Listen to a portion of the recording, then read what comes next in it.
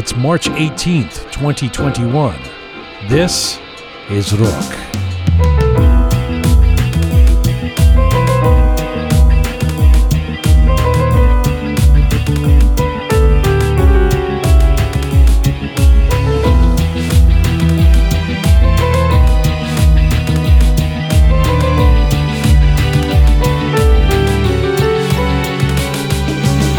He is an acclaimed Iranian-Canadian artist who is perhaps the poster boy for migration and integration. Ahmad Alan Sakhovars has managed to build success as an artist in different forms and on different continents. First as a star editorial cartoonist in Iran during the 60s and 70s, then coming to Canada post-revolution to become a renowned wildlife painter and a sculptor. His works are provocative and breathtaking, and his story is in 3 distinct acts. The great Ahmad Sakhovars joins us for a feature interview today, plus lots of pre-Nowruz fun. This is Conversations from, to, and about the Iranian diaspora. I'm Jian Ghomeshi. This is Rook.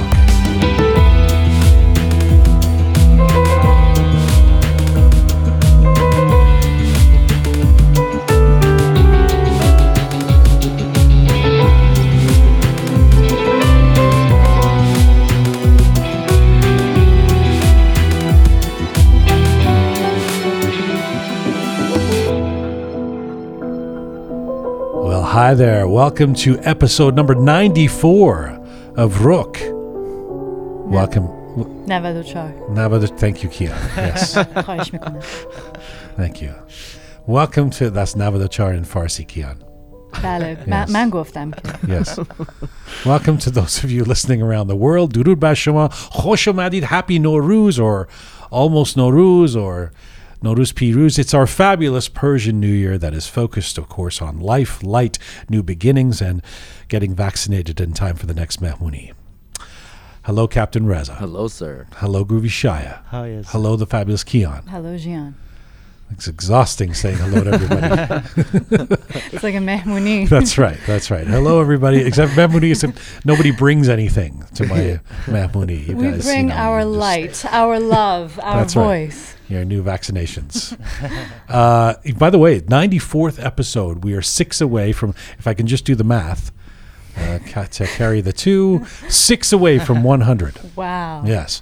And for the 100th episode of Rook, what are we doing? Now let me explain something that's you'll find very interesting, young Kian. I can't wait. Yeah. Not so young, but let's not go overboard. Oh, I'm quite young, don't you? How dare you? That's right. I've never. Well, it just makes me sound like I'm old if I call you young. But anyway, young Kian, it's you see, it's the 100th episode of Rook, and that happens to fall on the same week as the 1-year anniversary. You're kidding. How do you like that? How is that possible? That is just, isn't that beautiful? Did you know this when you first started? Yes. Wow. So, yes, it was planned that way.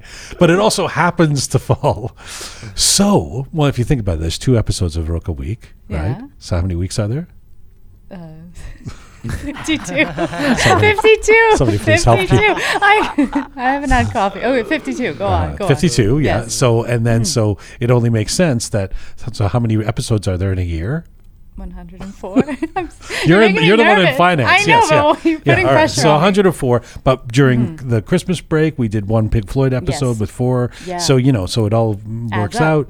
It adds up, and so we get to 100 on our 1-year anniversary. Amazing. Anyway, for our 100th episode and our 1-year anniversary, we have a very special guest, a feature interview, and it's a rare interview. This is not somebody who does very many interviews, and I don't know if this person has very seldom done any interviews in English.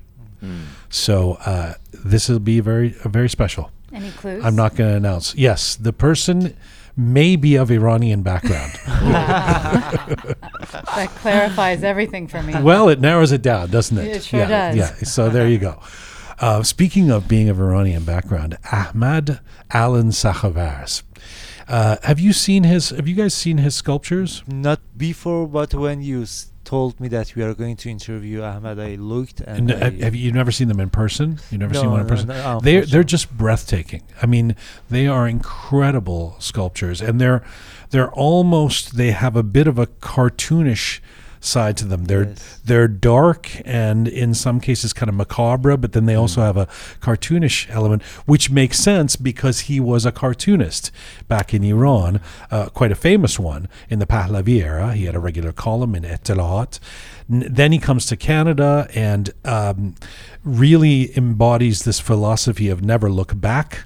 I'm going to start a new life, and becomes a wildlife artist, painting wildlife, and then a sculptor.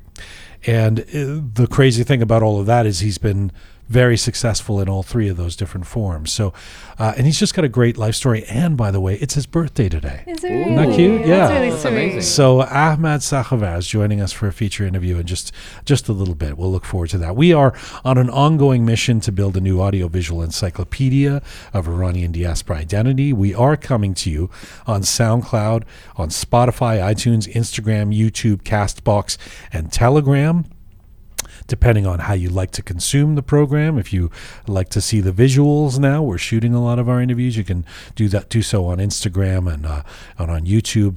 But most of our audience consumes it as a podcast, and you guys are on SoundCloud and Spotify. Telegram for the bilingual, the English and Spanish version.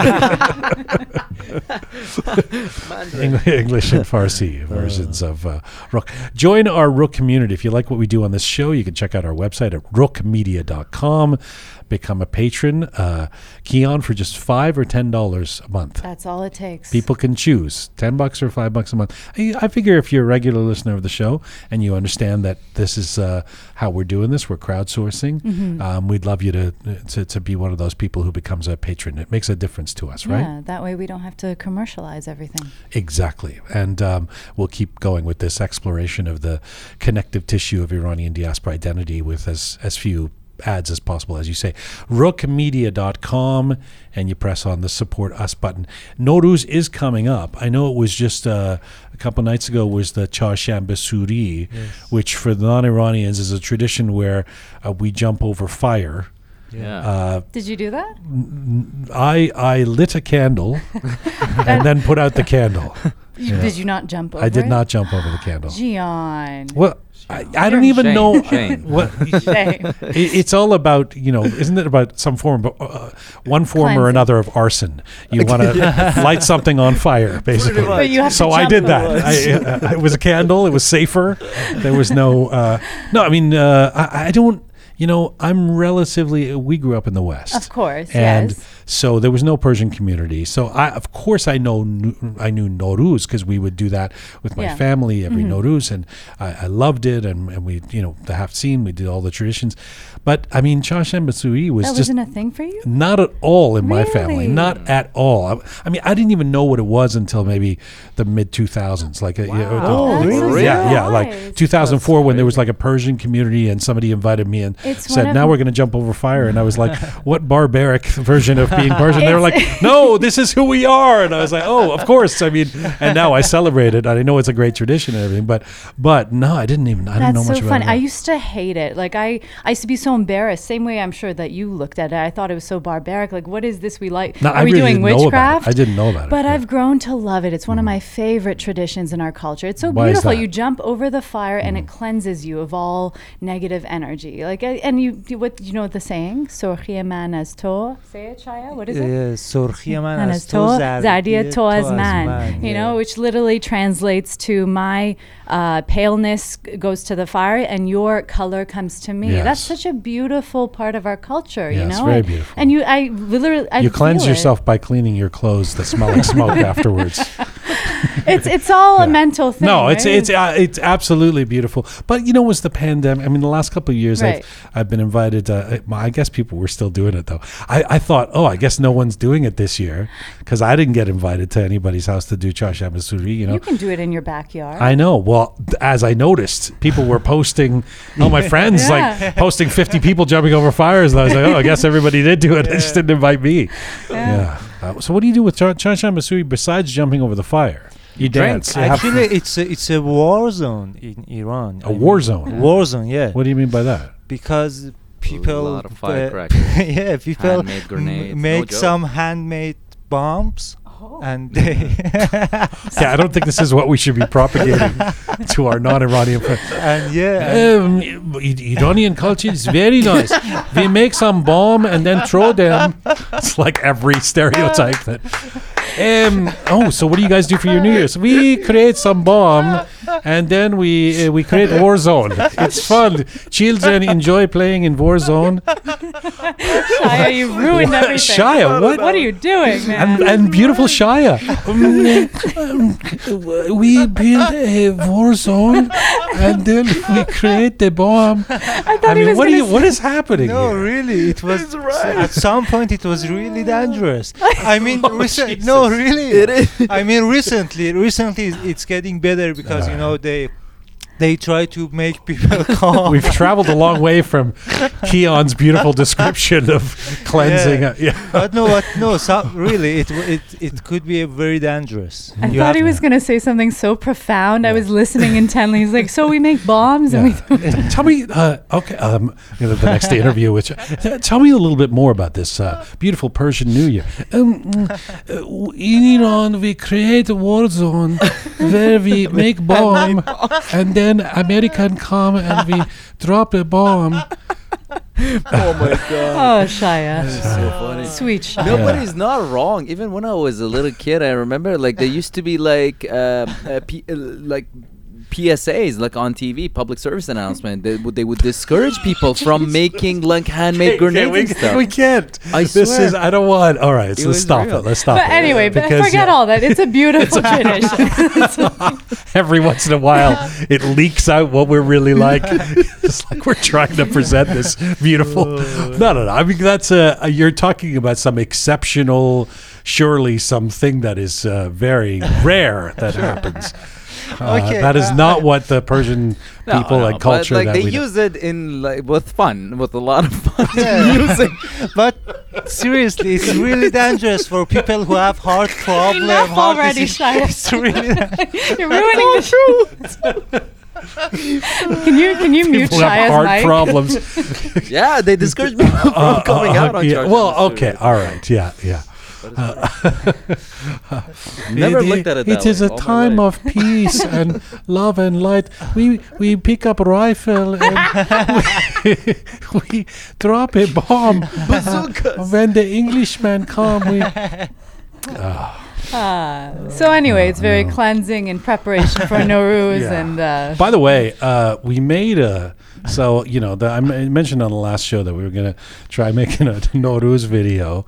And I pledged that we would only speak in Farsi, to the shock of both me and Keon, that we were going to try and do this. you did this. Just remember that. So we made the video, and Captain Reza is going to try editing it with Savi Roham, and but I don't know if this is something we should put out. I mean, it's just an exercise, and whatever credibility that the show had from some good interviews and some great guests, is just once people see this thing of me trying to speak Farsi and Keon trying to explain the half scene. God. It's just a disaster. It is. Yeah. So we have a day. We have 2 days to decide whether we're putting this thing out. But I don't know. Shia, what do you think? What do you think, Shia? Generally, I really love when you two speak Farsi. I really love it. Because he doesn't get it's made like- fun of. We're the ones. No, it's like me speak English. When you say that No, it could be charming, and yours yes. is very It's very cute charming and when you speak English. Yes. Same Yeah. as you when you speak Farsi. Well, yeah, but this video. Although, There's a lot I of made dancing. some mean sabji pulova mahi, and we did have a nice half scene, and so we did some dancing. Yes. So we'll decide. I mean, maybe we'll, It was a lovely day. Yeah.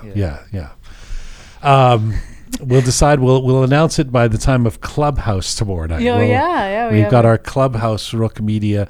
Now I can't figure out we'll do that. We've been doing the town halls on Friday nights on Clubhouse. If you're not on Clubhouse already, it's this audio app that you come on and you go into rooms and people just talk. And so we've created a Rook version, sort of after show Rook Town Hall, where we discuss an issue each week, and we've been doing it on Friday nights Eastern time. That's Toronto, New York time, but.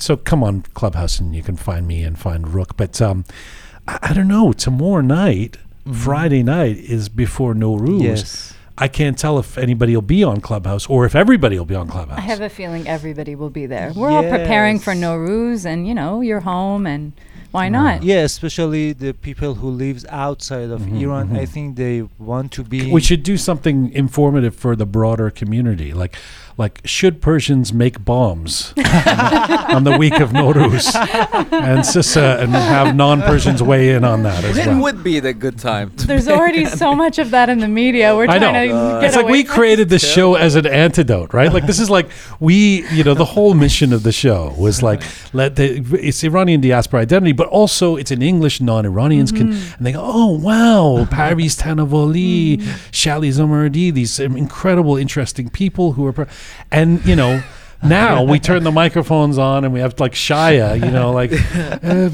it is war zone. Like our New Year's tradition. Yeah, it's true. We bring out these two, I dropped a bomb on some people in my. But when we put the bomb. Oh God, Just you need too. Savvy that Rohan. can be taken out of context. I mean, it's firecrackers, homemade firecrackers. Oh, I that are, see. You mean fireworks? They're fireworks, Yeah. but Not bombs, No, like they're Shia bombs. Listen, let me explain another way. No, please don't say I anymore. don't know if you should. Yeah. Iranian national TV is a very dry TV channel, but in Charshanbe Suri, they play like Metallica concert to keep people in house. Please don't go out and. That's amazing. Iran plays Metallica. Oh, dude. Wow. Listen, That's our I am happily oblivious to all of that. The Persian culture I know and will continue to talk about as I have all of my life is beautiful. Is one of like. And I love Nowruz so much because it really is about new beginnings, and it's so universal and it's not about ethnicity or nationalism or it's or religion. It's just about inclusivity, and there's so much that I love about it.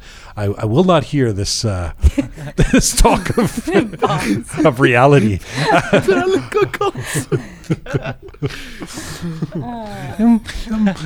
Somebody come with a shotgun and they line the people up and then Metallica is playing.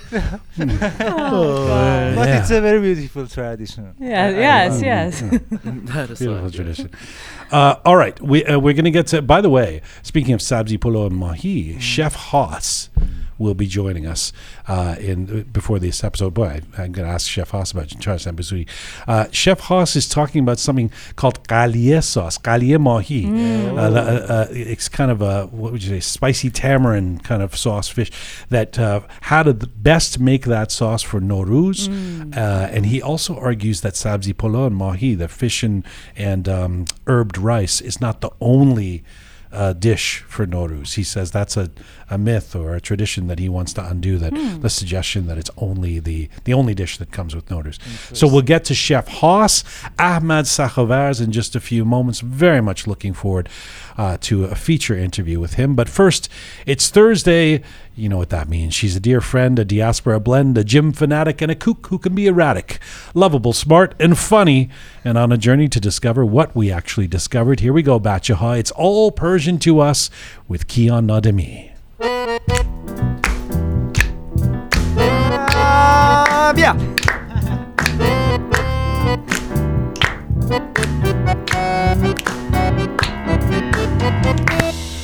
Well, Kianjun, what do you have for us today? So this segment is called It's All Persian to Us. So how could I possibly not talk about the most Persian thing of all time? Nowruz! All My right. favorite day of the whole year. This Nowruz literally translates to New Day, which is widely known as the Persian New Year. But it's celebrated in many countries, including Iran, Iraq, Azerbaijan, India, Kyrgyzstan, Kazakhstan, basically all the stans. But not quite, I don't want to, Yes. So celebrated on the first day of spring at the exact moment the sun crosses the equator, when day and night are of equal length. The vernal equinox. That's exactly it. And this usually happens around March 19th to 21st. And Right. this year it's happening on the 20th, actually. Right. I'm sure you knew that.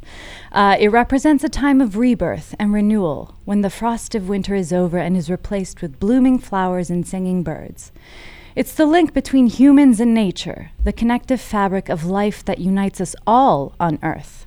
The renewal of the world, as described by the 11th century Persian poet Omar Khayyam.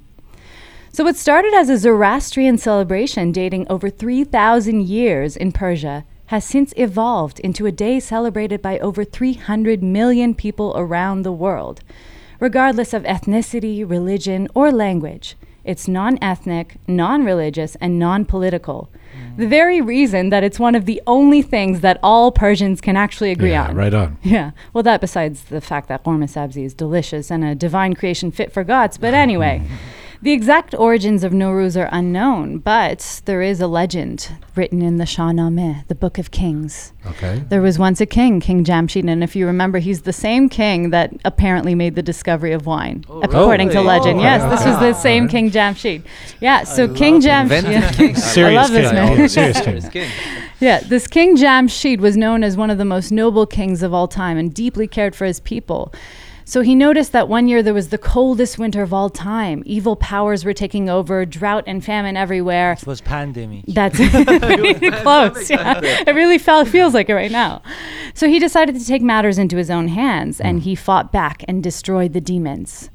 He made the demons build him a throne with all the jewels that he'd captured from these demons. and he forced them basically to lift him into the sky. So the sun illuminated all the jewels, and light spread around the world, and the famine and all the awful things that were happening in the world were over. And so he brought peace back onto Earth, and all the animals and humans Did and King everybody Jamshid rejoiced. single-handedly beat back the demons? Yes, he did, Jean. One I'm glad you strong asked. king. Yes. Well, he invented wine. What do you Yes. expect? Yeah, The that's guy King is Jamshid. He's a great man, I tell you. Great man. So King Jamshid is the man known to have started Nowruz, the first day of spring, known as the first day of the year. All right. Yes. Way to go, Little King fun fact for Jamshid. you. I love this guy. So Nowruz is an ancient celebration that has truly stood the test of time. We've endured many tragedies throughout our long history and have faced countless enemies who attempted to wipe out our culture and break our spirit. Yet our culture and traditions have lived on by doing such things as setting up the Hafseen every year for over 3,000 years. This is a celebration deeply embedded in our ancient culture, the cultural identity that unites us all, that's celebrated around the world. Nowruz is our symbol of resistance. So this year we celebrate Nowruz, our most notable ancient tradition, with hope for a brighter and happier year ahead, wishing everyone and their loved ones health, peace, prosperity, and happiness. Haruzatan Nowruz, Nowruzaton Piruz. It's all Persian to us. Thank you. Nicely done. Keon with an explanation of Nowruz and some background, and I think we can safely say that Persians did invent Nowruz. This, with 110% accuracy, I can say, is Persian.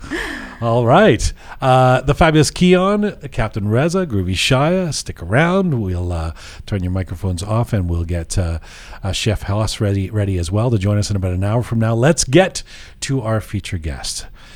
And our featured guest today is an acclaimed Iranian-Canadian artist who has gained recognition and tremendous success on 2 continents in his life and has made a name for himself around the world. But perhaps most significantly, he has done so in a few different art forms as well.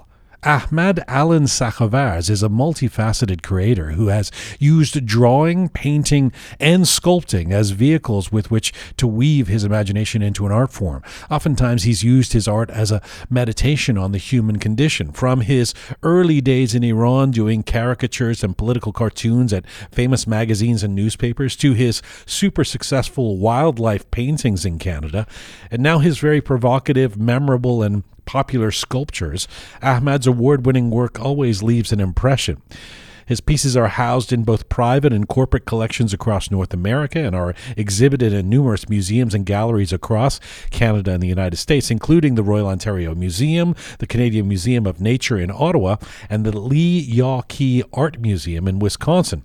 He's also done a fair amount of street and public art that you may have just seen in your travels across North America. But right now, Ahmad Sakhavaers joins me from Streetsville, Ontario, Canada. Hello, sir. Hello, Gian. How are you? I am so happy to get to talk to you again. I've been looking forward to this. As you know, I'm a fan, and I thank you for doing this. Thank you very much, sir. I really appreciate that you're spending time to talk to me. Looking forward. By the way, before we go any further, I should say happy birthday. Tavalo. Happy birthday to you. Thank you very much, Gian. Thank you. Thank you so much. You know, one of the outstanding qualities that has been cited when it comes to your talents, and I just mentioned it in the introduction, is that you've made your living as an artist in three seemingly very different spaces: cartoonist, painter of wildlife, sculptor. But there is actually a chronology to your artistic journey, and if you'll forgive me, I'm going to call it the 3 acts of Ahmad Sakhavaers, and Yes, that's what it is, take them one at a time. But first, a general question. Is it your sense, Ahmadjan, that when someone is a creative person like you, an artist, that morphing or switching or evolving from one art form to another is a natural occurrence? In other words, should we be so shocked that you've made a name for yourself in all these different artistic ways? No, actually, I think, changing medium, changing, different types of artwork, it's part of artists that, I mean, it just creates some sort of improvement. I mean, I don't see anything wrong with being a practitioner of different kinds of a genre of art. But as far as my work is concerned, in a way, it was somehow all these 3 types of work that I did, they were related together. I mean, my cartooning at the time showed me how to be able to, think and then create ideas and then improve my, ability as an illustrator, and then working in magazines. And, that helped me from that aspect of it. And then the paintings, again, that part of the ability of thinking and figuring out the ideas behind the painting comes to play. But when it comes to my sculptures, the best way to explain it is that I'm just basically going back to my cartooning days again, because the ideas have changed. And then exactly the way I was thinking, about my cartoons, not necessarily the political or editorial cartoons, but I had, other kinds of drawings that, falls into that category. Yeah, then now it's like a circle that is coming together. But I'm going to get to that for sure. But do they all come from the same creative well, or do they represent different sides of you? In other words, if you're having a great day, you're feeling really happy. Is it like, well, then I'm going to do wildlife? Or if you're pissed off, you have to do a cartoon, or if you're in a certain space, you have to do a sculpture. Or are they all from the same kind of creative well inside you? Well, let's put it this way. I think every type of artwork that I do helps me to express one sections of my thinkings. For instance, when I'm thinking philosophically and I have ideas about human relations and activities of mind, sculpture form comes more handy than painting to me.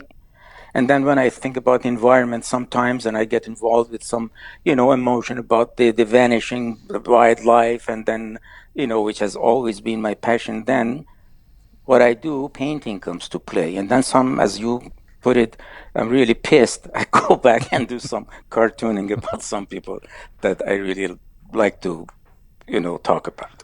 Why only 3 arts? I'm a bit disappointed. Why not playing the piano as well and doing yoga and mastering every other art possible? Listen, John, I started with violin when I was a kid. My father thought that I should learn violin. I played it for maybe 3 4 sessions, and I just put it aside. I mean, it wasn't me. Then I started to play accordion. That didn't take me anywhere for a while. Then I started to play classical guitar, Okay. in Iran. But this just coincided with the time that I was getting married. So, yeah, I've been, jack of all trade, master of none. That's exactly the best Master way of to at least three. Master of at least three. That's The music's on hold for now. You're still young. Listen, in an effort to further situate you before I get into your acts, I was thinking, I just wanted to make a note on your identity. I mean, you spent the first 35 years of your life in Iran, the last 40 or so years in Canada. It's interesting because you're well known in art circles in both countries, but largely, I think, for very different art forms. In Canada, I mean, I actually first got to know your name associated with your paintings of wildlife, oil on canvas, watercolor. They've been, as I say, wildly popular and well known in Canada. In fact, I thought of you as a Canadian painter. I didn't even know, I didn't know you yet. I didn't know you were Iranian. In Iran, you came to public attention as a cartoonist and a caricaturist. Do you get the sense that the two communities that form your dual identity see you in different ways? I would say so, yes. I mean, some people, especially in Iran, they're quite familiar with what I was doing, But here in Canada, for instance, I mean, when I go back and talk to some of my Iranian friends from before coming to Canada, they're surprised. And then because they're not familiar with this type of work that I've done here, because this was something completely new that I came across here. And for the first time, I saw that there's such a genre of art as wildlife, which, I mean, I've always loved the animals and birds and those kinds of things, and the environment and hunting scenes and all those things was always my passion, and I would follow it. But I mean, so here, that's why I found this particular kind of art, and I got into it. But in Iran, who know me, they know me still as a cartoonist. Right. And gradually, after the social media and the Facebook and then Instagram, that I put my work, in the surprise, I mean, they realize that, I mean, I've done such a thing, and they say, what kind of a work is that? And maybe the sculptural works have been the nexus of your identity and art forms.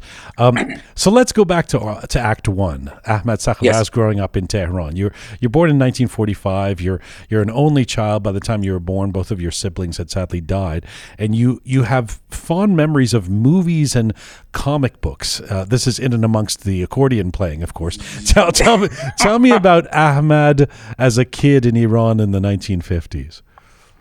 Well, as I was, the only child in the family, and then after losing the two siblings before me, my parents were really very protective of me, and then didn't let me go out as other kids at the time to play in the streets. And then so in our small family, basically, I needed to spend some time. And then from the day one, I can remember I was interested in drawings, doing the normal stuff that, I mean, children do.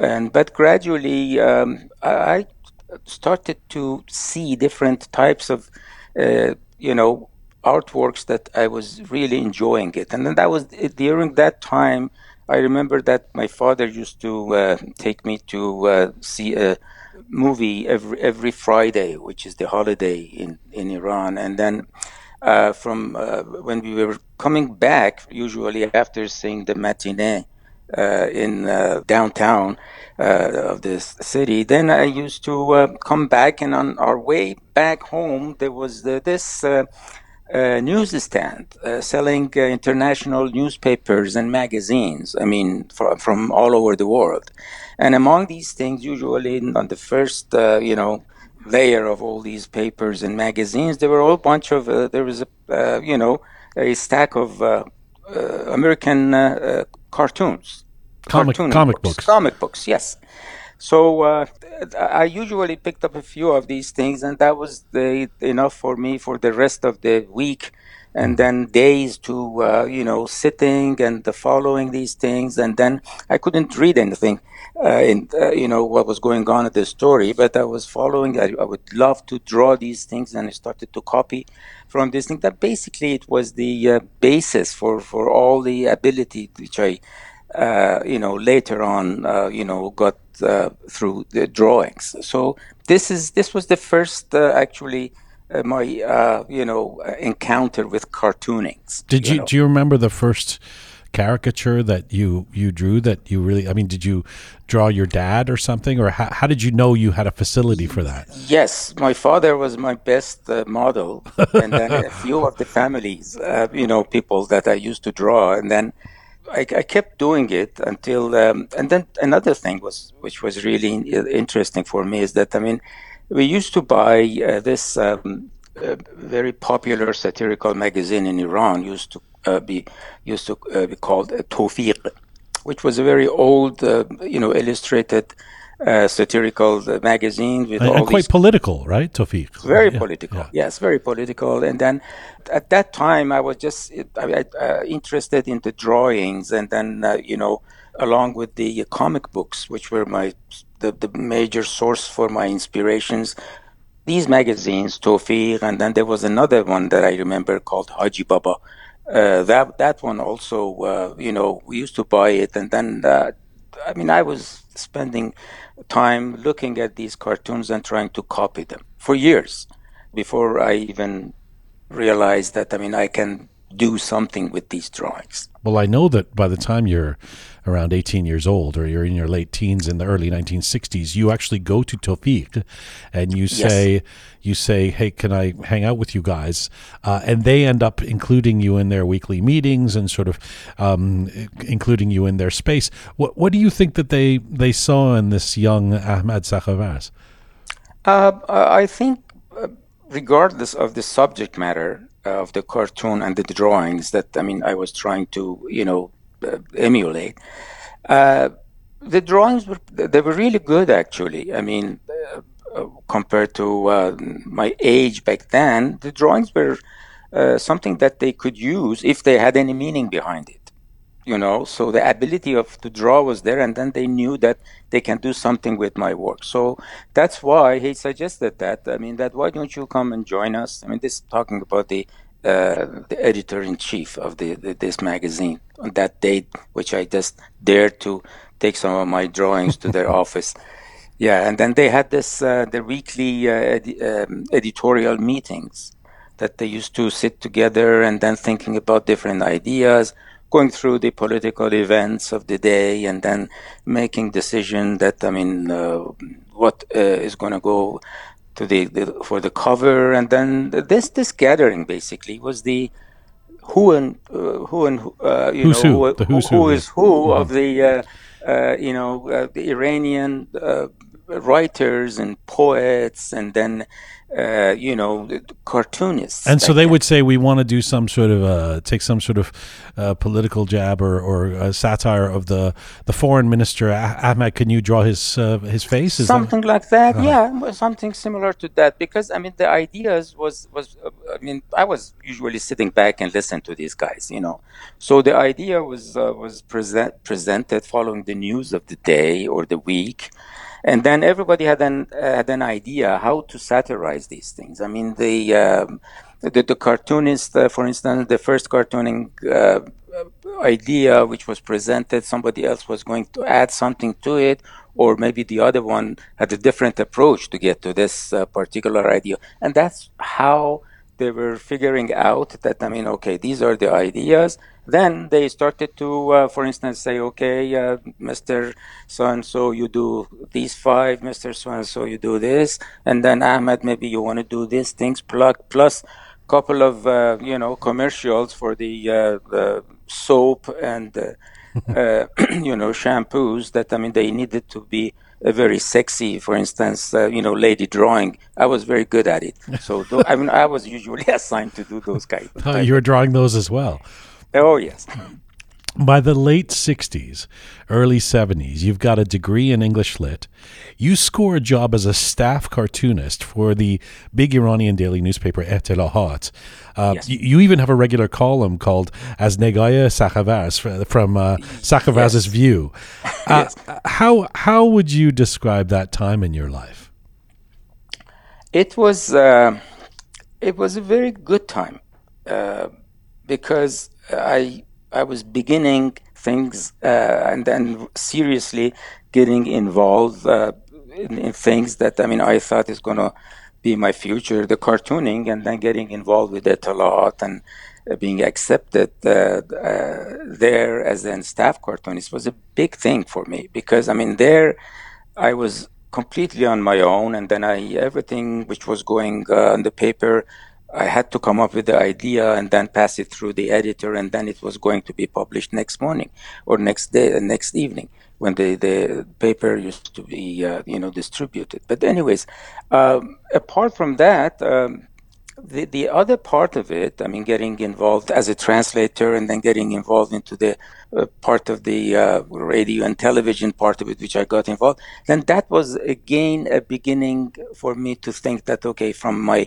other part of the abilities, which was not necessarily art, then again, that was a beginning for to start a future from that point of view. When you were doing As Negaya at Sakhavars, how much freedom did you have to you had this you had your own space in a big newspaper? That's people dream of that in a lifetime. Yes. What would they tell you what you can do or not do, or would you just come up with ideas and be able to draw them? Well, the ideas were all mine. Back then, by that time, I had enough experience to be able to, draw cartoons which were relevant to the different happenings in the country. But having said that, first of all, we had to pass it through the, approval of the editor Sure. there, which was obvious.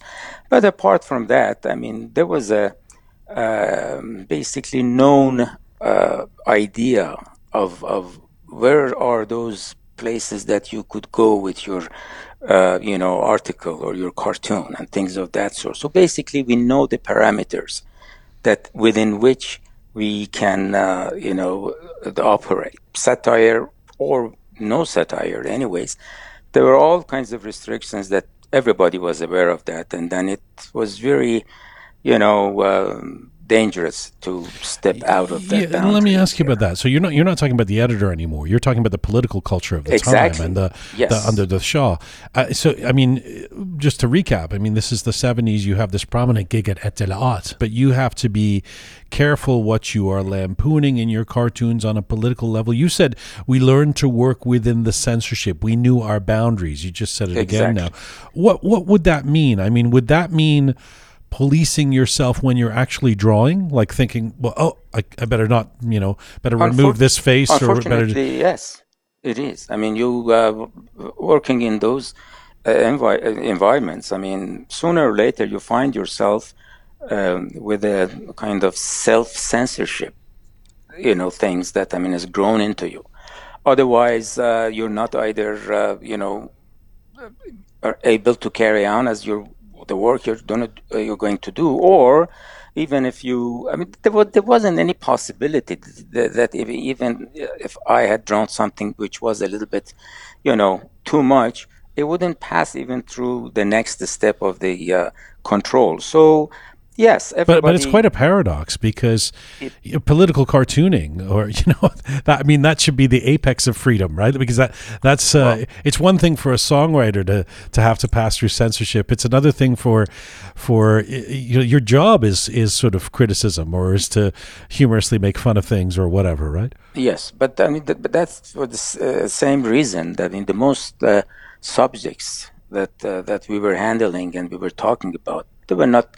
There were social problems more than political problems. Talking about, for instance, the high rate of rent in the scarce city of the for instance, available houses for ordinary people for rent but at the same time, for instance, foreigners would be able to rent wherever they wanted, whatever they wanted, or the talking about the lack of proper infrastructures, for instance, the asphalt of the streets and the potholes.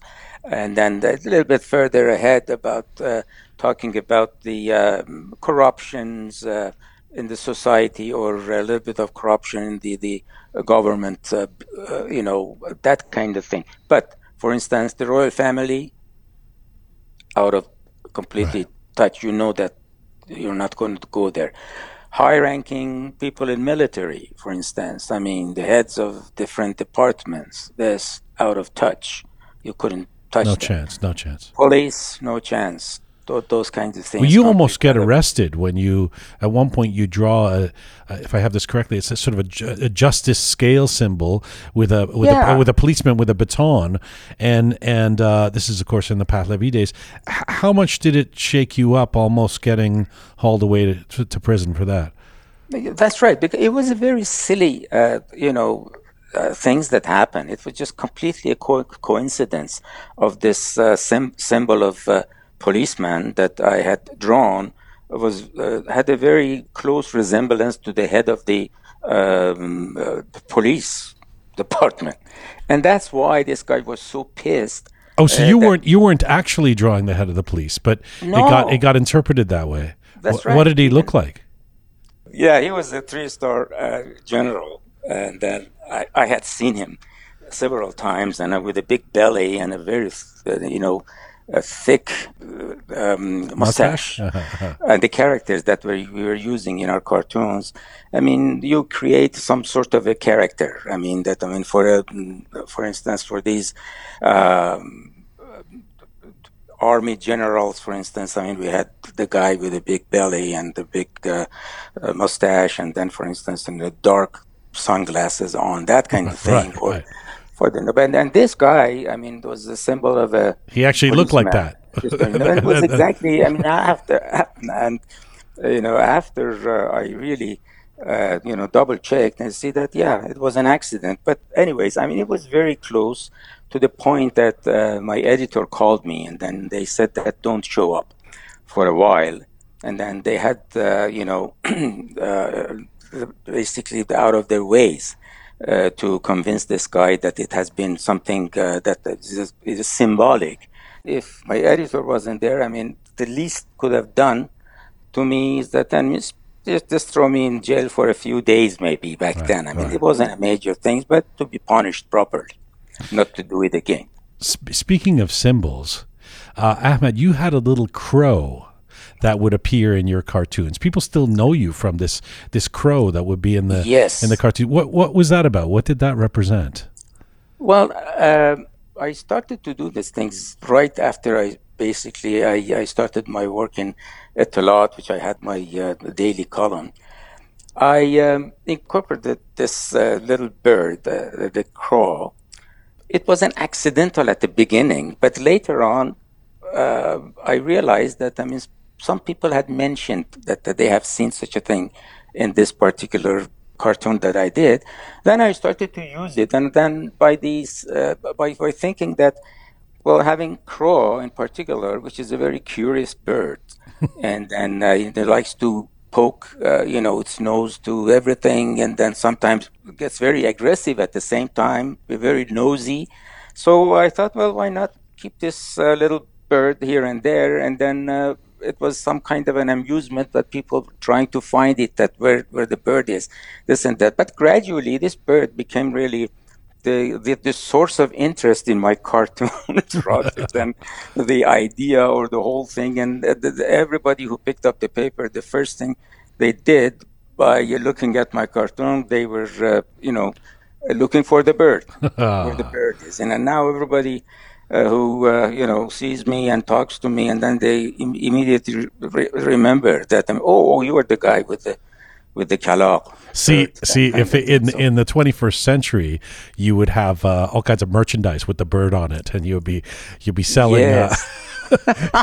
You'd be selling ball caps with the bird on it, and the bird would have its own Instagram account. And You've said that by the late 1970s. So that, you know, the revolution is coming, and there's this weird pocket. There's this moment where there was more freedom to do editorial and political cartoons in the lead up to the revolution, and then, in fact, in the first few months, right around when the Shah flees, was there a period when you thought this revolution might be a positive thing, that it might be turning out well for you as a journalist and a cartoonist?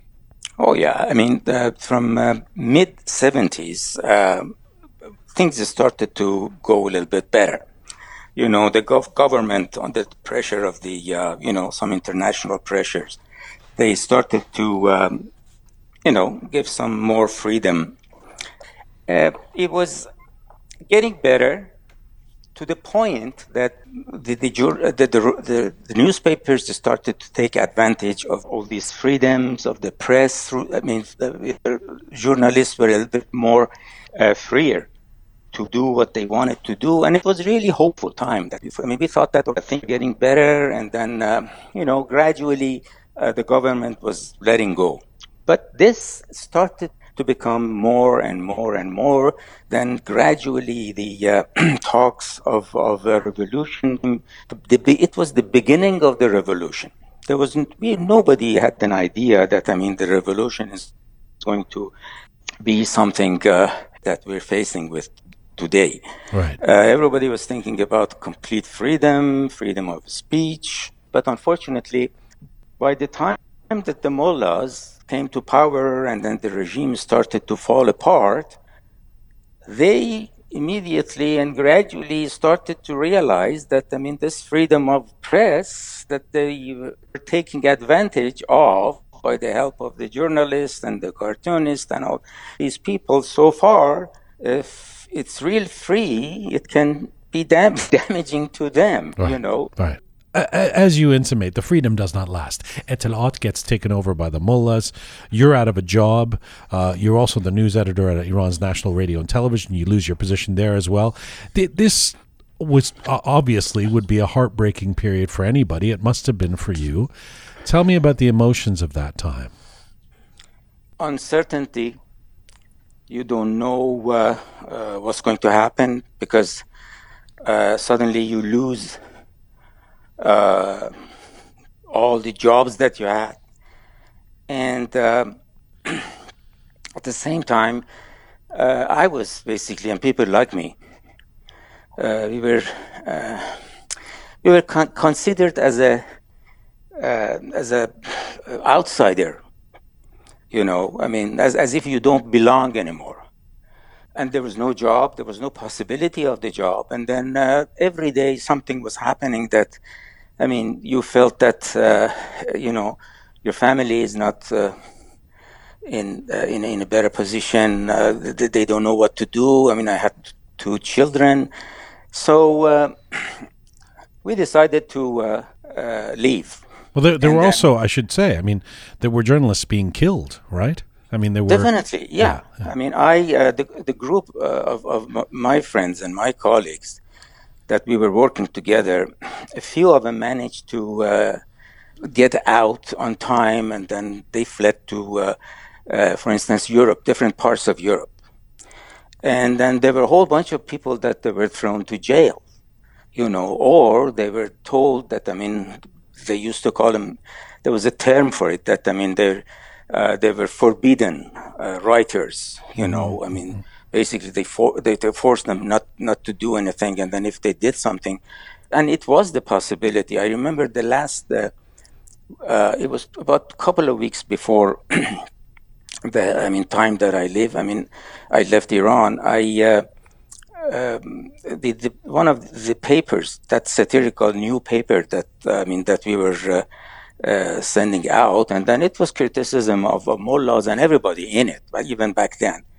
A whole bunch of, there's a huge mob, it was that, they were basically surrounding the building, and then they were asking for the editor of the magazine, and everybody was carrying with clubs and stuff like that kind of thing. Fortunately, I wasn't there in that day, but the rest of the, group that we were working together in the paper, I mean, they were basically surrounded. And after a while, then they came out, and then, they had to apologize and then describe to them that they're not going to do it anymore, because everything was turning to something really sacred and religious. I mean, if you did something and then if you insulted the mullah, you were, excommunicated. It's something like that.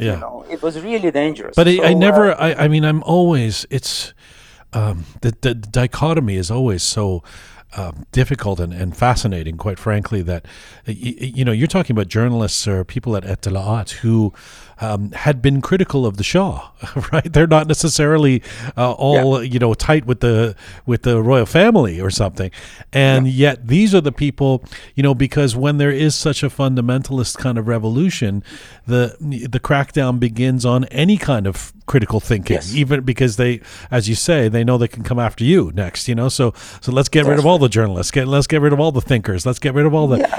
It is so profoundly sad. Yes, you were not part of the team anymore. Let's put it this way. There was no trust.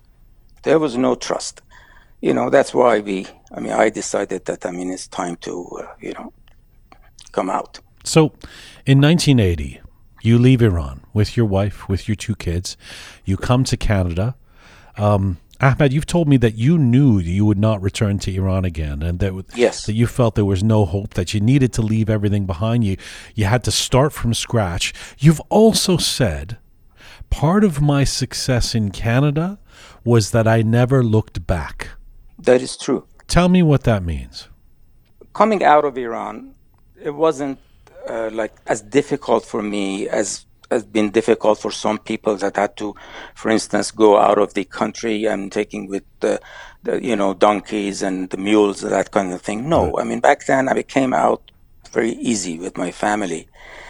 But when I came to Canada, immediately after that, a group of my friends who had fled Iran, and then they were trying, some of them were in England in particular, they contacted me, and then they said that we are going to recreate the same magazine in exile in England, because the magazine in Iran, right before I left, it was banned and then closed down, and there was no possibility for it to continue anymore. Right. It was one of the banned papers.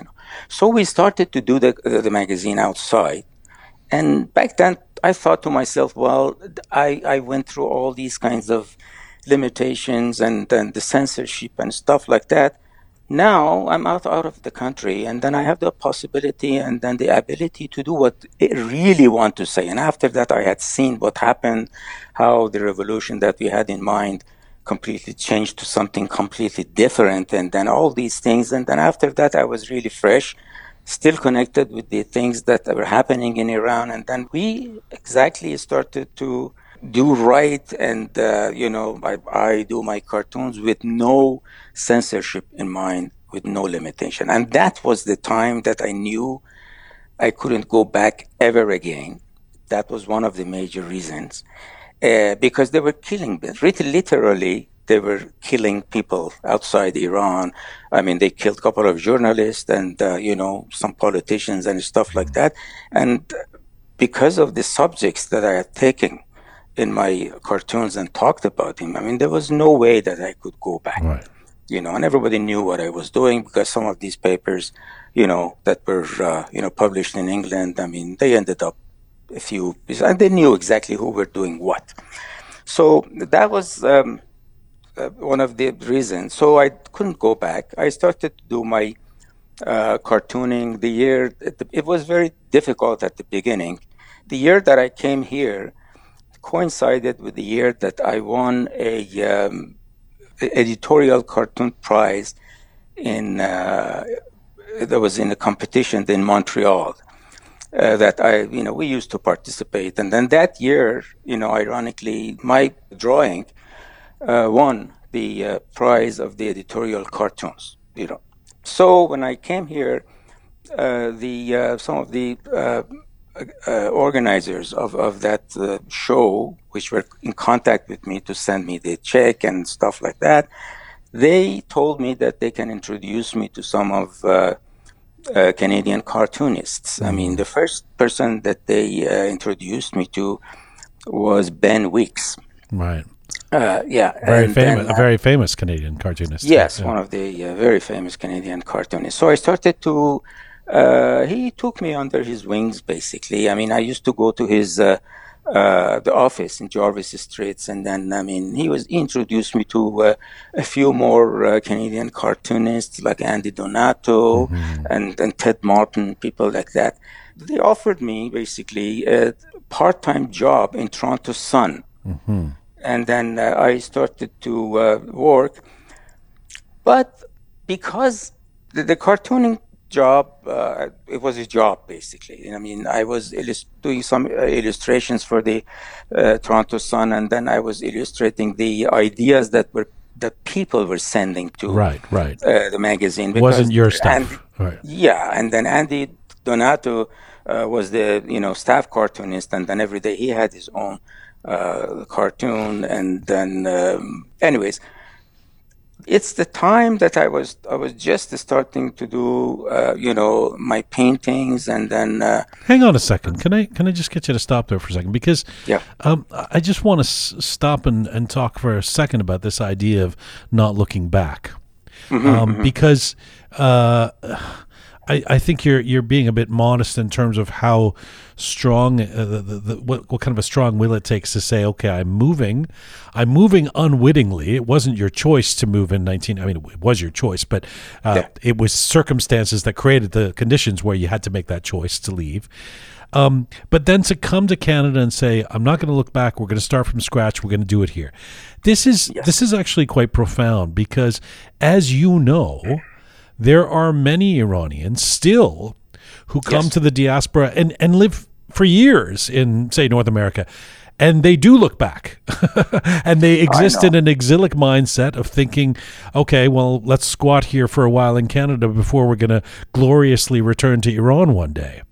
And I've always argued personally, just to inject my own thought in here, but that is a prescription for inaction. That is that our community outside of Iran, our diaspora, is never going to grow and thrive and have the social and political and economic and cultural kind of impact it should have in the world, as long as people are sitting here thinking, well, when do we go back to Iran one day, rather than investing in the new country.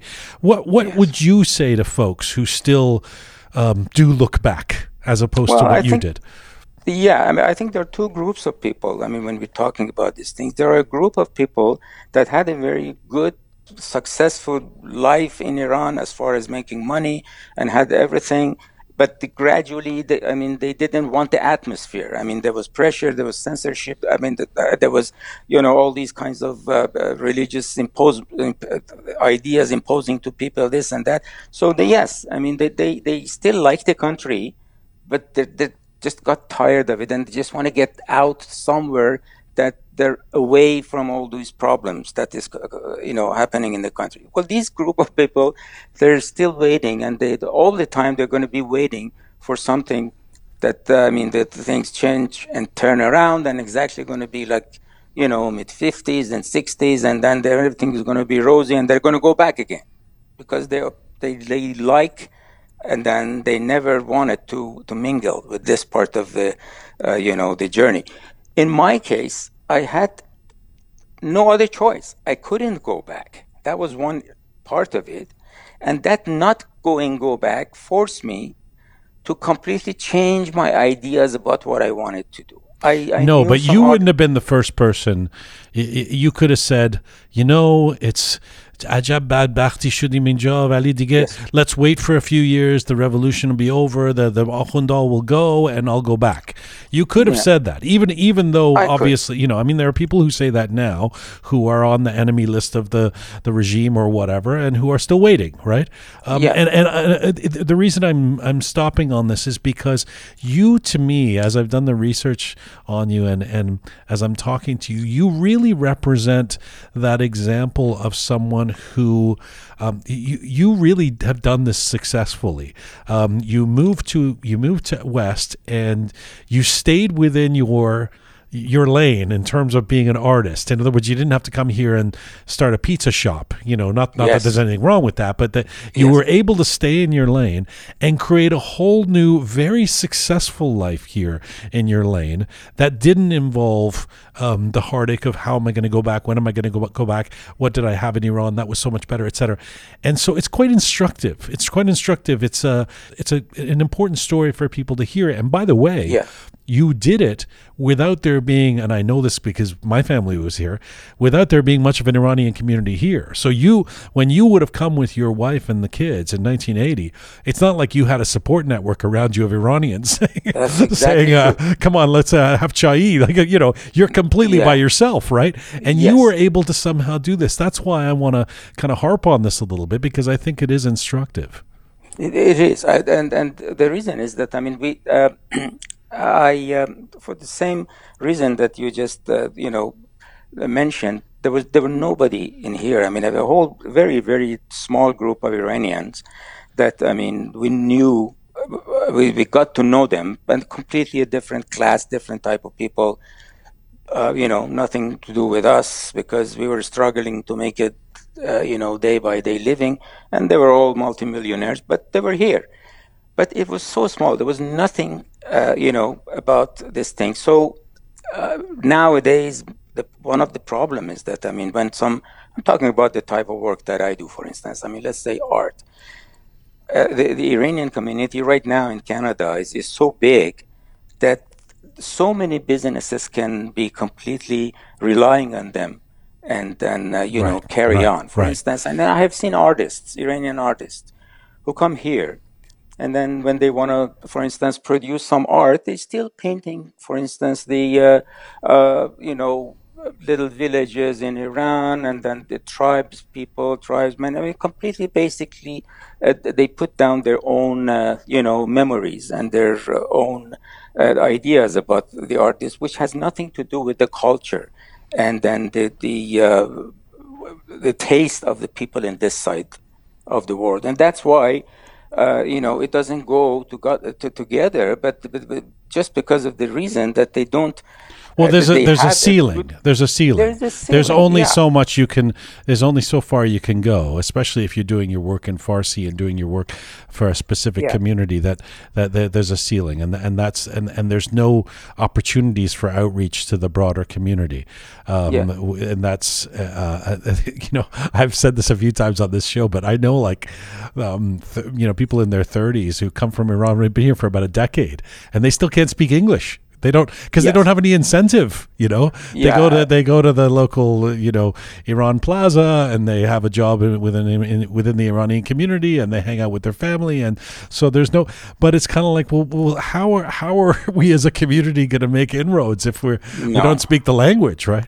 That's exactly true. I was lucky; I knew, how to speak English when I came here, but I knew right off the bat that I cannot rely on anything from Iran, even from the community, this and that. If I want to make anything out of myself, I have to, basically, embrace this culture. And if I want to do something, I have to speak to a language that is understandable in this society. And that's why I was lucky that the type of paintings that I was doing back at that time, which I really like to get into the natural world and animals and stuff like that, because of this society, the Canadian society, and then because of the culture of this, which is going on in this country about the relation. There was an opening for that kind of work. There was an opening for that kind of work. And then I continue following that. I learned the language. I learned the language of art. I learned the different concept of what was going on with that type of particular art that I was doing, to be able to get more and more involved with the Canadian culture and whatever was happening here. But before we get there, there's a resilience that I have to point out, because You were talking about doing the job at the Toronto Sun, and you're drawing, which you love to do, but you're not really getting to really create your own things. You're sort of being told to. You're kind of like a draftsman. You're work for hire. You can do this kind of drawing, and you really end up not being able to break through as a cartoonist. It could not have been easy for you to go from the prominent platform that you had in Iran to not being able to replicate that career here. Yes. That's the part where of your journey, for all the success you've had, that is impressive to me, that you somehow soldier on despite the fact that you just can't make it happen after years of being at the top of the game in Iran.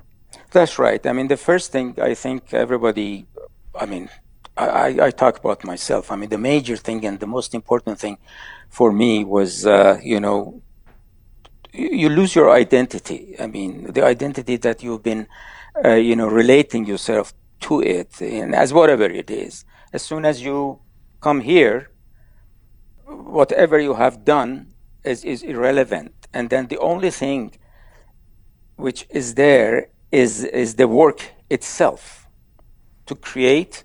If you're an artist, if you are not, as you mentioned, to selling pizza, getting at it and starting it. So physically getting into something and doing it. That's the name of the game. But having said that, it wasn't even easy. For a while, I was just drawing. I mean, the quality of my work was pretty good. But what I'm trying to say is that, I mean, being good at something is not necessarily enough. On top of that, you lose your identity too. You don't know what you are. Are you a cartoonist? Are you a painter? Are you this and that? At the beginning itself, you have to be good at what you're doing. But there are circumstances that are basically conducive to what happens. Sure, and we're in Act 2 now, and you're in Canada, and this is a beautiful story here. You become mesmerized by the art scene, and as you say, nature in Canada. You discover this new genre of wildlife art becoming big. Artists like Robert Bateman, and you see that being an illustrator and being a painter, you can work within this field. It's amazing to me that you knew that you could do this kind of art. There's this great story of how you make these watercolor paintings, much like the kid who went to Fiq and said, "Hey, look at my drawings." You go to a gallery. You go to a gallery in Hamilton. I mean, this is the through line of your story. It's like you never give up. You go and you show some watercolor paintings to this gallery, the Beckett Gallery in Hamilton, if I've got it right, and they say, "You know what? This is good stuff. Let's do an exhibition. Make 20 or 30 of these." That's right. You do an exhibition, and by noon, what's the story? Well, yes. I mean, I took all these paintings there, and I was so happy that, I mean, he gave me this opportunity, because this was the gallery actually that Robert Bateman was showing, and it was a very prominent gallery. So it was a great thing for me to start to work there. So yes, I mean, I did these watercolors of birds. And then they were really detailed pictures. And then I took these things to him. And after a while, when he really examined each piece, with a magnifying glass to see whether the feathers are there and this and that, very knowledgeable person. And then he said that, when are you going to be ready for a one-man show? So to make a long story short, within a month, I had a one-man show there. Within a couple of hours of the opening, 20 pieces of the whole 23 paintings that I had were sold. So that was a very good indication for me that I just wanted to try the scene. In the meantime, I had another gallery that I already had established some contact. Again, I took a few of my paintings of watercolors of birds there. And then he sold again everything within a week. So I knew that what I was doing, regardless of the fact that it was something that I loved to do, because the reason I started to do paintings of birds, and it was because, I mean, I came here with the big bundle of love of animals and birds since I had from my childhood. And suddenly I came across some books by Fenwick Lansdowne, Robert Bateman, Glenn Lotz, and then people like that. I was mesmerized that, yes, I mean, you can do drawings like that too. And that's why I got into it and I was doing these things. So one thing led to another. And then through the galleries that I have established, contact, I was introduced to other galleries in the United States. I started to work with several galleries in the States. They started to publish my works as limited edition prints. And then it was such a, it became something really out of my control. What do you think it is about? What is it about your paintings, these wildlife paintings? I mean, you've become massively successful as a painter. I started the interview by saying there's these different acts. We've talked about all this time in Iran and the prominent jobs that you had at National Radio and at Etelahat and all. None of them involved wildlife painting. You come to Canada, you become this very successful painter. You sell a lot. You still do. You've done hundreds and hundreds of paintings in the last 40 years. You actually told me that you've almost sold them all. You don't even have any because you sell them all. Yes, that's true. What is it that people are reacting to in your work, do you think? Well, I mean, I think it has nothing to do with me. I mean, I happen to, love the natural world. And I mean, even in Iran, as much as, there are so many animals and bird motifs, and you can find them in Iranian, Persian carpets and all the books of poetry, illustrated imagery, stuff like that. But they have always been, these imageries are been used as decorative or very, simple forms that they've taken from them and use them in different materials and then for the different purpose. There has never been a direct attention to the life of the bird, for instance. I mean, at least I didn't, come across with anything like that back in Iran. So yes, the hunting and then outdoorsmen are very, very active in Iran. Lots of interest in hunting, but never direct interest in the animal itself that you hunt. So I was completely unfamiliar. I didn't know that. Even such an art exists, and that's why when I came here, as I said, I suddenly got into it. And by the way, for inspiration, you've been pretty much everywhere, right, in the wilderness to kind of see the type of things that you use in your imagination to paint? Yes, for doing animal art, apart from the fact that, you have to have technical ability of drawing and painting to the best of your ability, for this genre of art is not enough because you have to know a lot about the subjects that you paint, about the environment that they live in, about the different types of the colors that they go through during each year and that kind of thing. So before I even dare to show my Sorry, why do you need to know a lot? Is it because the viewer has to feel that this is realistic? Yes. No, it has nothing to do with being realistic or not. But your audience is a knowledgeable audience. If you're painting ducks and geese and waterfowls, the people who are interested in these things, they're hunters. Right. There are people who know exactly when you're looking at the duck from which angle they land, relevant to the, the wind, for instance. They fly this, that. They know every details about these things, and you have to be aware of those things in order to be able to produce an authentic scene. I had to go through lots of study. Through libraries, books, and magazines, and talking to people. I ended up knowing some of these people who were the clients of my works. They took me to their ranches, the places, showing me their animals, their horses, talking about hunting stories. And I got information and inspirations from these things to be able to create my work. On top of that, even for the accuracy, we had to go through a lot. I had to learn a lot about the anatomical forms and arrangements of the, feathers and birds and those kinds of things.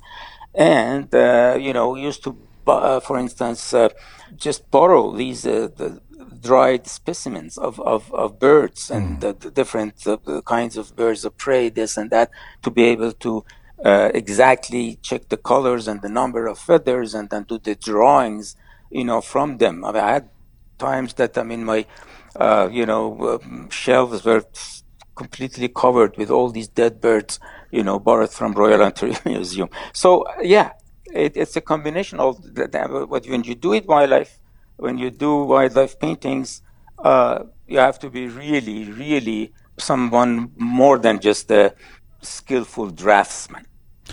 So the reason there's an Act 3 is that you have then become, in more recent years, an acclaimed sculptor.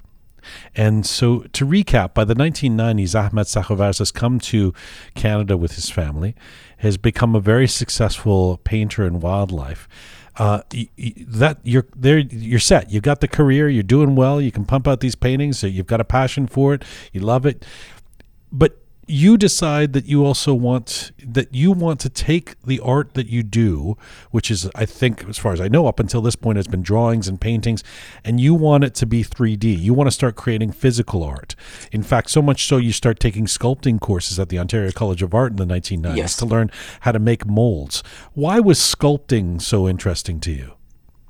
Well, it started. I never sat and decided one day that I wanted to do sculpture. I was using little maquettes in order to figure out the proper direction of the light of the, for instance, the animal that I was painting, relevant to the lighting in the landscape that I had taken pictures of, for instance. So by moving around these little figurines of animals back and forth, turning around to different lighting, I could come up with the close enough, correct lighting relevant to the scene, and then do a little sketch, and then take it from there, and then do the details, and then complete the pictures. While doing these little modelings, I really felt that to begin with, they came so easy for me to do them. But gradually, there was a third dimension in something that I was doing that I was not completely familiar with at all. I got so interested in that gradually that I started to do a little bit more elaborated, figures of animals, and then did a couple of eagles, and then a cougar, and that kind of thing.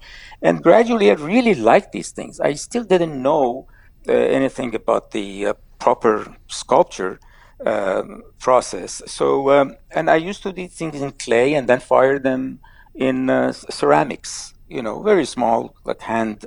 You could keep it in your hand, very small pieces like that.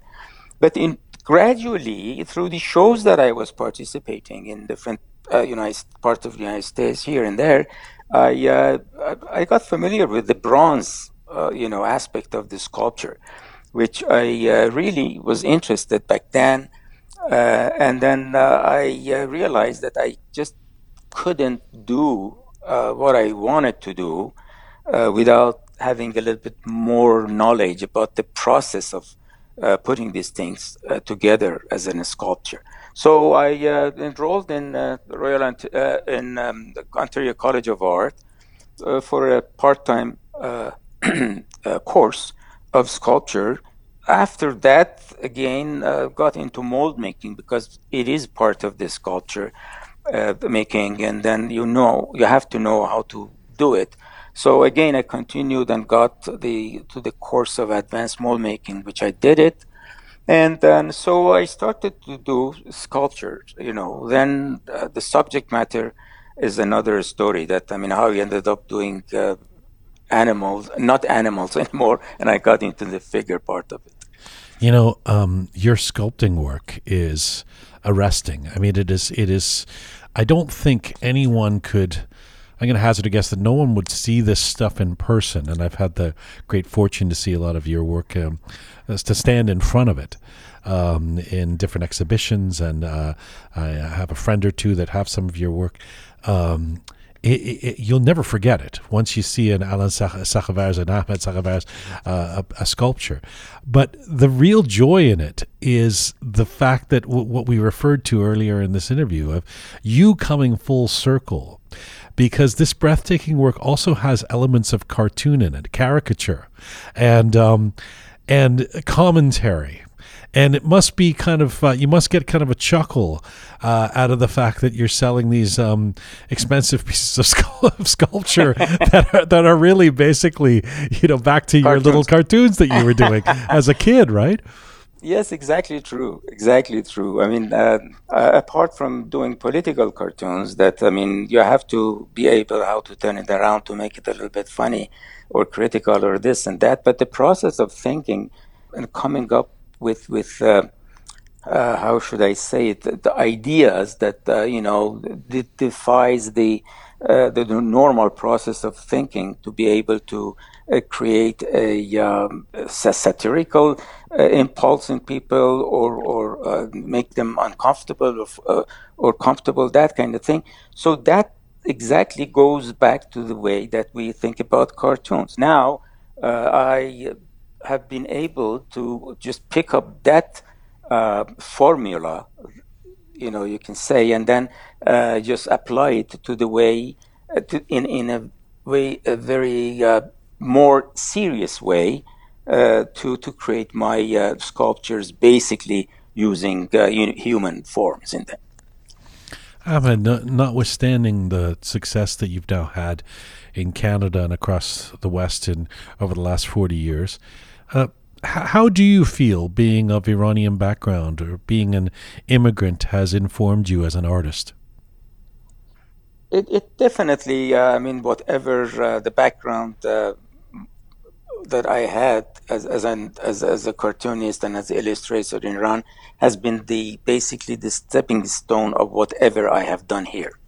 So I wouldn't, separate the two together. I mean, whatever I learned there came handy here. But as far as the influence of the culture in my work, I should say definitely exists. Sometimes deliberately, sometimes unconscious, and you're not conscious about it, and it comes through the way of thinking.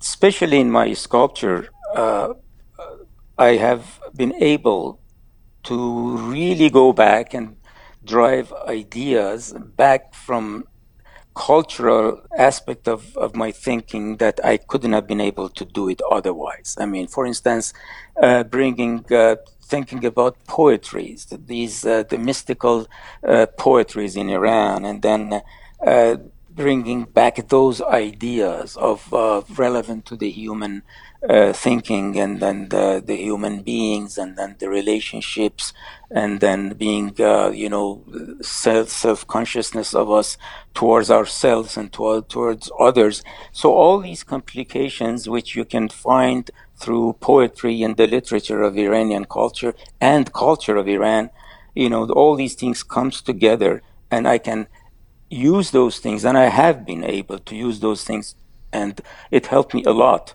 in come up with the ideas that in my sculptures to create something. And then usually going back again to the all the different ways of thinking about the ideas that I get.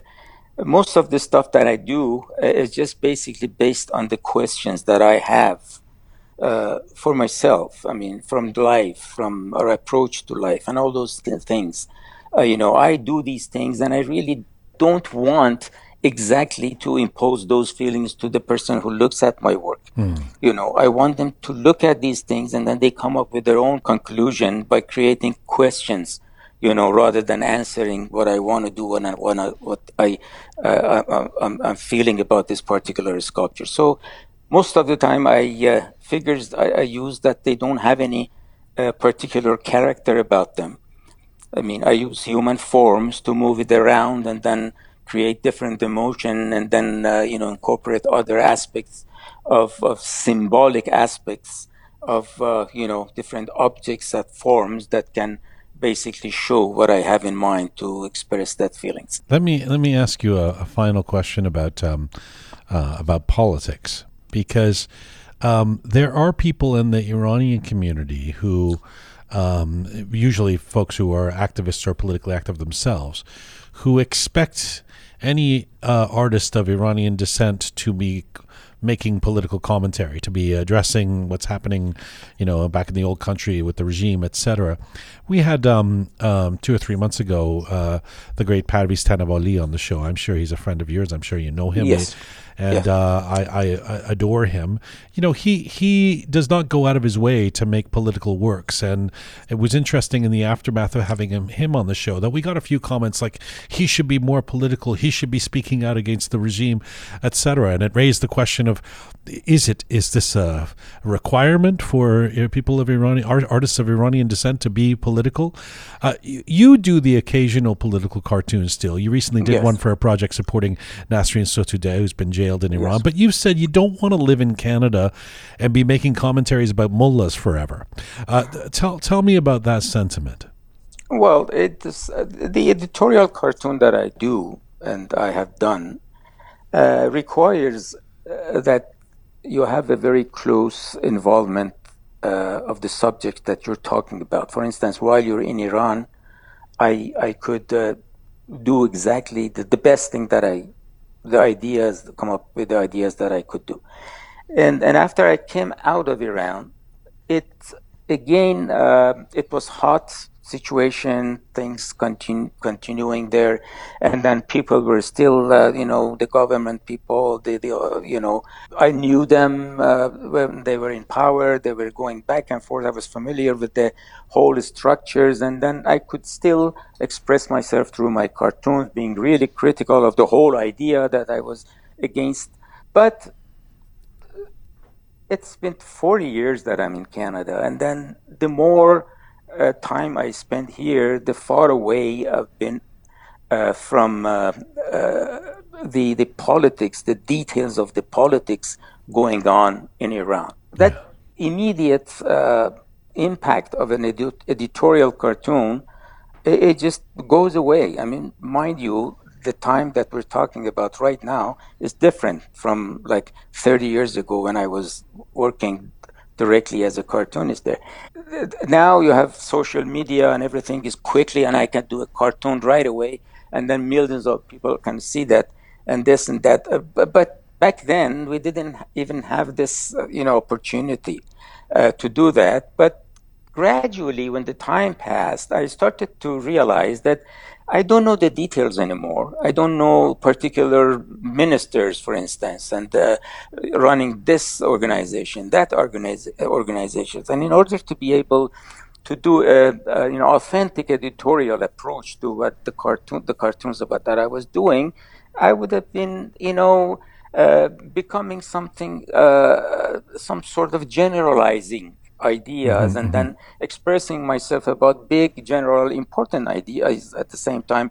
Human rights, this, atrocities, but immediate contact with the happenings of the day was gradually evaporating. And then I realized that if I want to continue without the proper knowledge and the immediate knowledge about what is happening, I mean, I've been You're just doing anti-mullah. You're just doing anti-mullah cartoons over and over again. Exactly. I mean, how many times you can, draw a mullah killing this, the shooting that, this and that, drinking blood.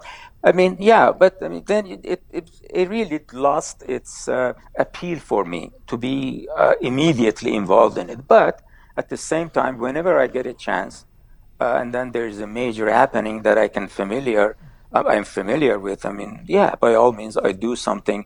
Unfortunately, right now, I have the opportunity to be able to, immediately, show it to so many people. It has been such a joy talking to you. It always is, and I'm so grateful for this interview and this walk through your life. I really am. I mean, not only does it inform your art, but it informs so many of our journeys. Listening to your story and lessons learned. Let me end here. You're the successful artist in all these different forms. Act 1, 2, 3, art form 1, 2, 3. You said that you've never made this art for money. The success you've found has clearly been great. There's nothing wrong with getting the paychecks and selling the art the way you have, but that it hasn't been what it's been about for you. Well, Tell me about where you're at now. I mean, it occurs to me that you never really have to retire from being the kind of artist you are, but you are 77 years old as of today. You can do this for the next 30 years if you want, but you don't have to. You've been successful. What is it about for you at this stage? Yes, I've been really blessed with, do something that usually when I talk to some of my friends, they say, what are you going to be doing when you retire?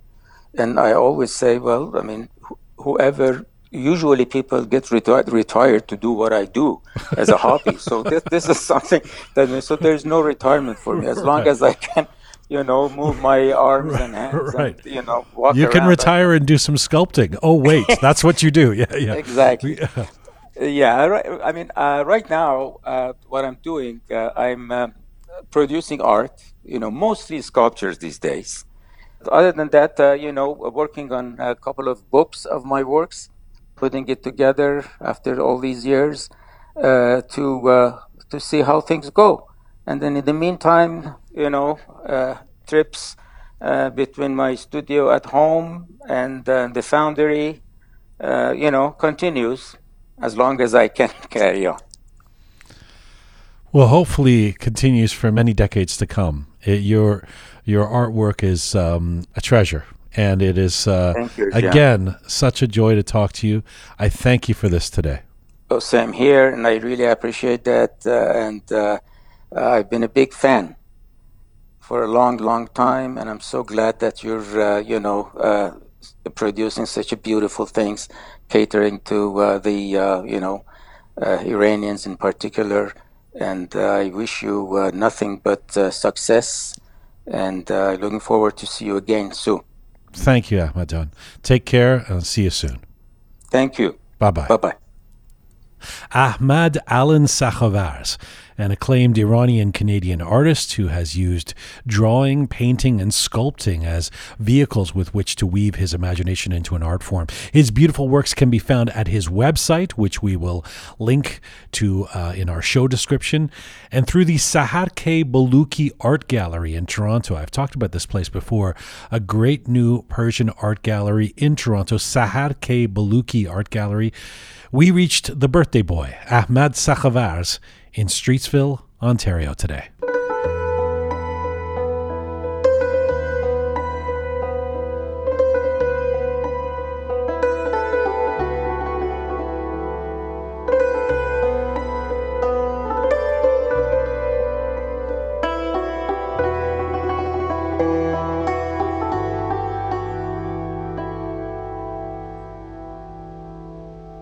All right, microphone's back on for Captain Reza, Groovy Shaya, the fabulous Keon. My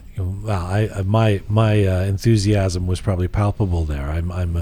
I really am a fan of this man, what he does, and his story is a great one of resilience. I think I said at the top of the show that he's the poster boy for integration. This idea that he comes from Iran and goes, I'm not looking back. I'm going to try and do something in my field here and put all my energies towards that, and then does it and becomes successful again in different art forms from what he was originally doing. I mean, doesn't spend time stewing over the fact that I used to be a big cartoonist and now I'm not here, and it's just a great story. And I'll echo once again that his sculptures, if you haven't had a chance to see them, at least go online and find the link from our Instagram or our website to his, and take a look at some of his sculptures, because they really are breathtaking.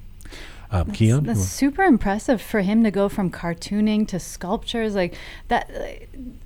Most people focus on one thing and just do really good at that niche, but for him to go to switch around just quickly like that, and how he sees it as a continuum. Yeah, it's all absolutely. coming. It's all makes sense to him, and it kind of does actually.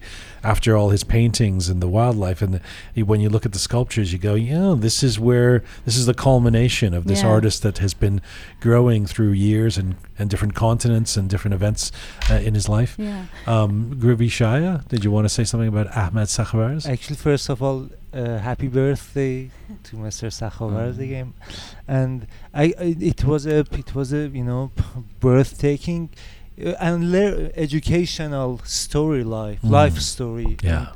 And I want to mention that I live with a Canadian sculptor these days, and you told me that we are going to interview Ahmad Sakhavarz, and I told him that, do you know this guy? And he said, oh yeah, of course I know of him. And it was I was kind of proud of, Yeah.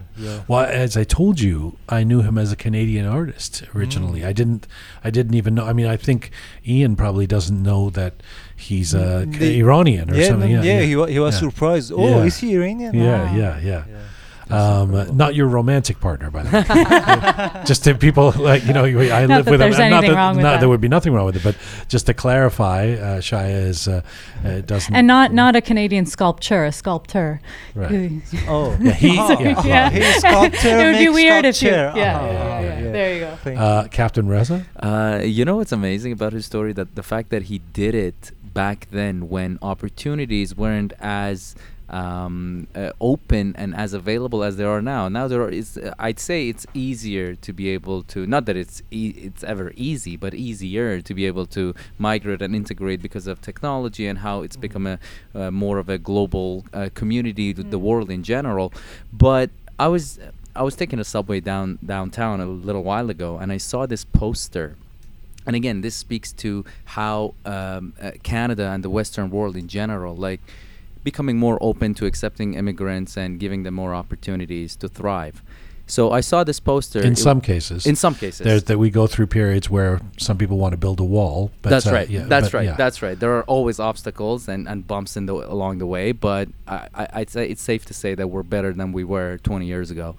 With that in mind, I saw this poster on the subway. It was a picture of a middle-aged man, good-looking fella, and underneath it said, "This is Joe so-and-so. He's from Greece. He migrated to Canada with his family. He's got 2 daughters.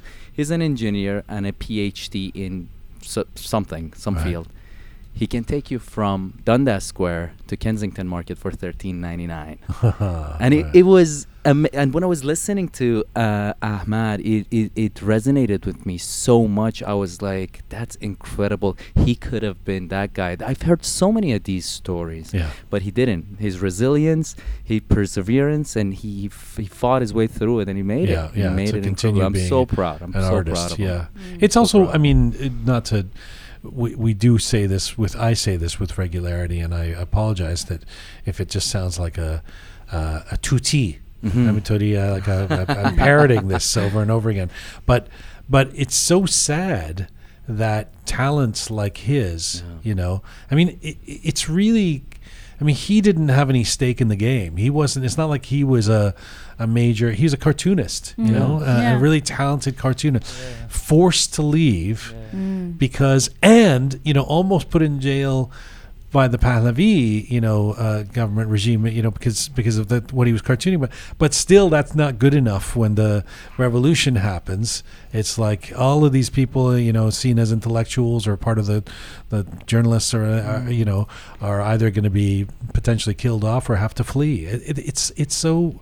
It to me, it never stops being a sad story that affects and infects the rest of our lives, and the life of our country of ancestry.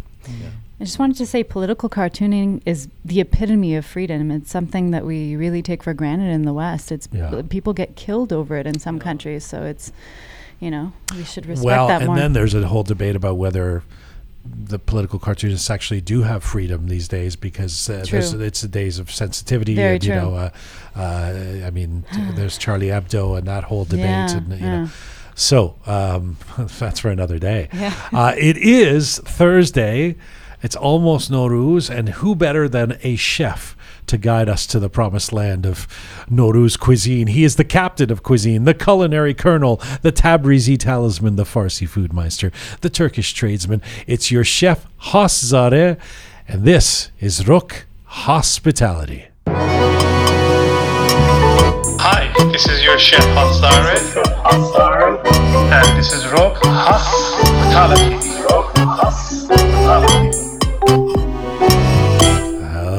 Chef Haas.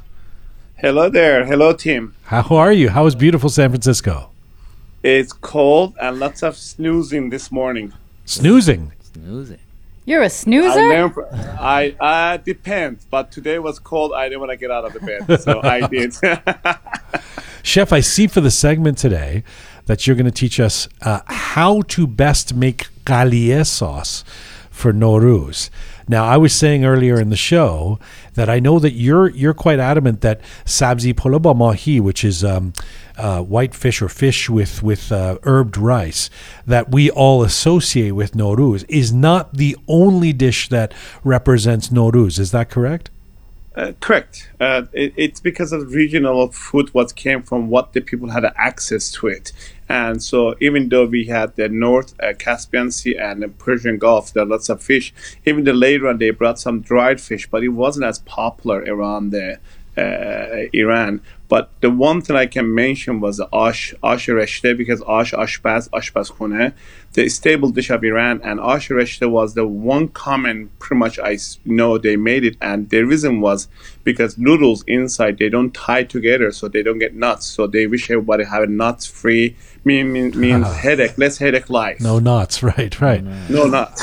Do you know how sabzi polaba mahi became before we get to the Qalieh, how it became associated with Nowruz? I don't know the exact date, but after the rice introduced to us, and the mahi, the fish, has been always in the resemble of sofre because it means life, and it's been there. But as a food, to be honest, I don't know. So, well, that makes a lot of sense in terms of the fish and life. And so, what is your prescription or your video this week is how to best make Qalieh sauce, Qalieh mahi. What is Qalieh sauce? Well, every culture has its own kind of fish stew, like a cioppino, cuciuco Italian, and Iranian south region of Iran has a Qalieh. Qalieh is basically, the South Iran is like other part of Iran is been cross culture from North Africa to the southwest of the Asia. So it's basically you're talking about the fish cooked in tamarind, lots of acidic, no tomato. There were no tomato pestos, so tamarind base. And lots of garlic because of it's healthy and also takes the fish flavor away and citrusy flavor of the stew. So my mouth is getting watery. Yes. So this and I think Qalieh, if I remember correctly from when I've had it, it's spicy, right? It's which I love. I mean, growing up, I loved spicy things, and based on my mom's cooking, she always sort of taught me that Persian food is not spicy. So I'm always so happily surprised when I find out. But it's usually because it's from the south, right? If it's spicy. Yeah, south has some spicy, like a Qalieh mahi sauce is bandari, and that's the only region you can find the spiciest food compared to other regions of Iran. Correct. And what does, you mentioned it a second ago there, but to put a fine point on it, what does Qalieh add to the taste of our dishes? Well, if you look at the Qalieh's flavor, what is in it? There's cilantro and also fenugreek, which is shambalier, and basically that's sabzi. That's one of the scene of the table. Then you have a garlic, another S from the table.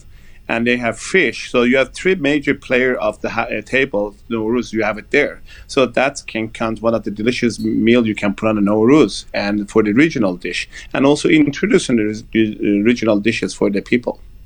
That's great, man. This is really so what is we're all going to watch your video at rookmedia.com and on Telegram, but what is the trick to making great Qalieh sauce that you explore in the video?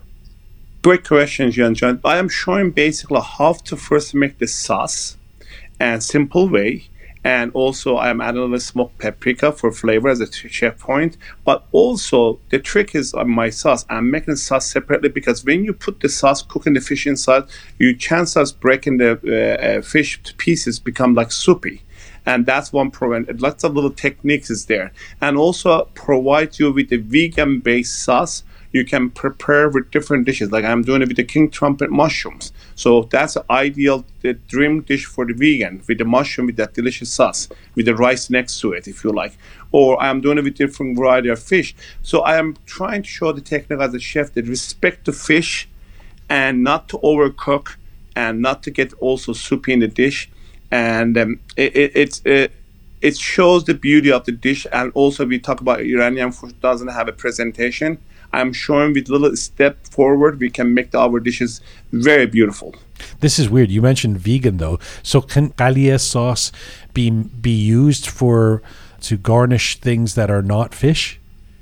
Why not? You can do if you can make that a little bit less tamarind, you can use it for any gamey meats. Actually, same as fesenjun. You can use it for chicken. You can use it with the duck or the venison. It can go very well with the little adjustment.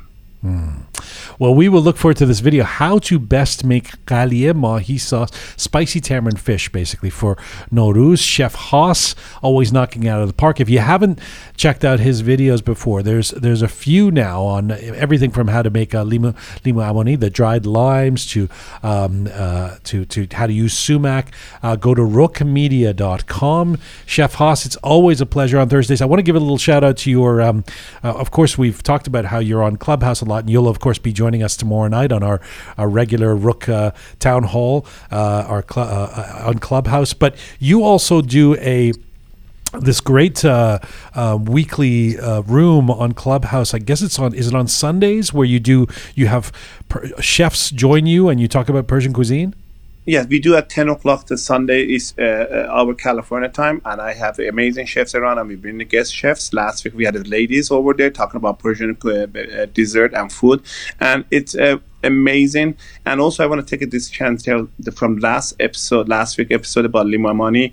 I got bombarded from American chefs and everybody how they were blown away and they are making it. So that was amazing. Wow. Pat on the shoulder for me, and it make me very happy to hear That's great, man. Congratulations. That's really great to hear. Well, you do great stuff here on Rook, and I think more and more people are discovering it, and so thank you for this. And yes, we will check you out 10 a.m., 1 p.m. Eastern time for those of us who are in that time zone on Sundays. Chef Haas on Clubhouse, but of course we'll see you tomorrow night at our Rook Town Hall as well. Thank you, Chef Haas. Bye, thank Chef. You. Thank you. Thank you guys you. say thank you. Have a wonderful day. Sal nov mubarak, Chef. Happy Nowruz in advance. I'm going to get my AD from Shayan. He's very generous. Chef Haas Zadeh in San Francisco with hospitality. See the video again at rookmedia.com and at our Telegram channel, Rook Media. Thank you, Fabulous Keon, Captain Reza, Groovy Shaya. That is full time for Rook for today. Of course, for all things Rook. rookmedia.com is our website. If you haven't checked it out, please do. We're quite proud of it at this point. It has all of our episodes there. Has the Chef Haas videos there. Some talking points, some Rook reads, some extras. And the page where you can become a patron for $5 or $10 a month and support this program. We really appreciate it when folks do that. We see you on the list and we appreciate you. Thanks to the amazing team who put this show together. Producer Susan, Ponce the artist, Thoughtful Nagin, the Fabulous Keon, Sabi Roham, Alay Merdad, Master Muhammad, Chef Haas, Captain Reza, and Groovy Shaya. Thanks to those of you subscribing. You can find me on Instagram at Jian Gomeshi, and as ever, Mizun Bashi.